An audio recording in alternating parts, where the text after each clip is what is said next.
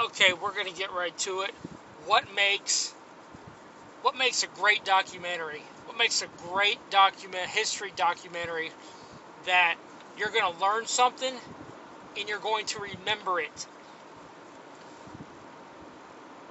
These are the things that, I mean, by no means am I an expert, but when I started really watching history documentaries, I really started to teach myself, go back and reteach myself history. About 2 years ago, this is kind of the method that I used, and I think it works really good. I think it takes common sense, and most importantly, assuming, like, if you go watch a documentary and you know absolutely nothing about it, you know nothing about the subject, you know nothing about the topic, you're going to know by the end of that documentary if it gave you accurate information, or if it gave you, you're going to be able to judge whether it was a quality documentary or one that tries to get you leaning one way or the other. But I think the first thing you look at, and this is the most important thing, is the title of the documentary. If it's a bad title, you're going to forget it 15 minutes into it. If it's a good title, you're going to remember it probably a little more than halfway to the end. And if it's a great title, you're going to remember it when it's over. So what makes a great title? It's short, 1, 2, maybe 3 words. It presents a fact, or it presents a strong visual. Something that you're going to remember. That's non-biased, obviously. It's going to create a visual that doesn't get you leaning one way or the other. It doesn't give you any preconceived notions about the documentary you're going to watch. What's a good title? Well, it's pretty much the same thing, maybe throw in another word. A bad title is going to be lengthy.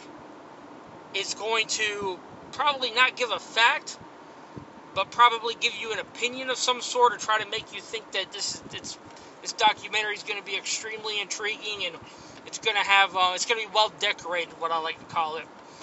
And they try to, from the get-go, get you with a preconceived notion and already judging, what side of the documentary you're going to be on, or whatever it is. You guys know what I'm saying.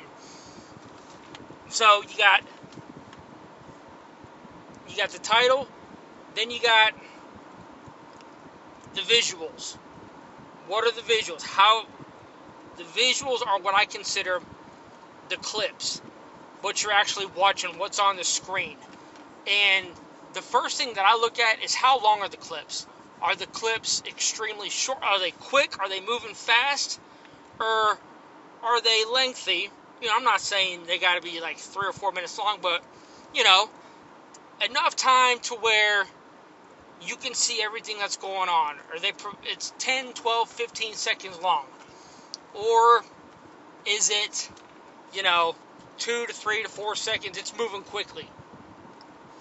And with the longer clips, the coloring, the bright, all that, it's going to be much more clear. And that's important, because that creates an image, that kind of gives you a, it can give you somewhat of a bias. But those clips that are longer, they're going to be easier to see, they're going to be clear, they're going to be brighter. It's going to present you with what's actually going on in that clip. Bad documentaries, they're moving, like they're going.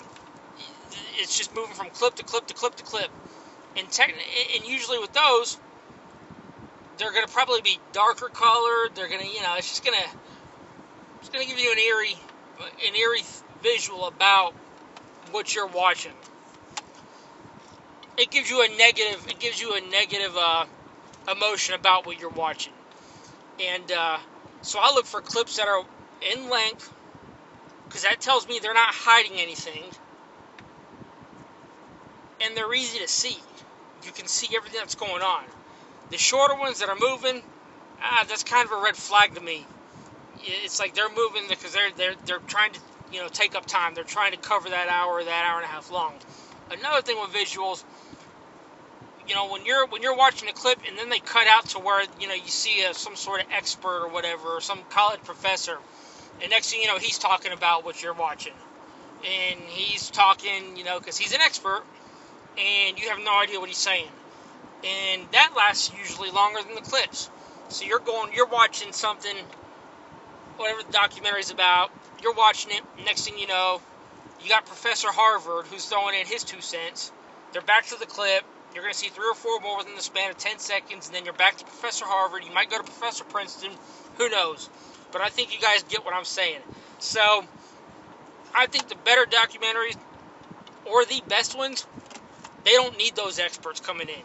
Because most of the time, they're not experts. And you'll learn to understand that the more you start watching them. So, and the next part is, where was I going? The tone. The tones and the sounds, the background music and all that kind of stuff. I think the documentaries that aren't as good, they got to do a lot. They've got to put a lot of extra fluff into it to distract you. Because they're not providing any information. They're providing false information, and they're obviously trying to get you to think a certain way. And so the narrator, the voiceover, what's his tone? Is it changing, when he goes from talking about person A, is he using one tone? The person B, is he using another tone? That's something to pick up on to see. That could give you an idea of, is there any kind of bias? And you don't want a monotone voiceover that's going to talk like this the entire time. Or you don't want, a lot of people, they have the Adobe, they do the text-to-speech stuff.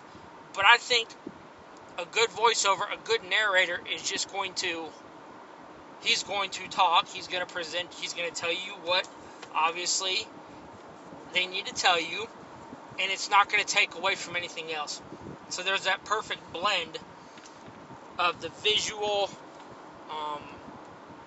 the length of the clip. It's a perfect blend of everything. It doesn't take away from anything. You're watching and you're listening. You're not just hearing something. And the same thing with the background noise.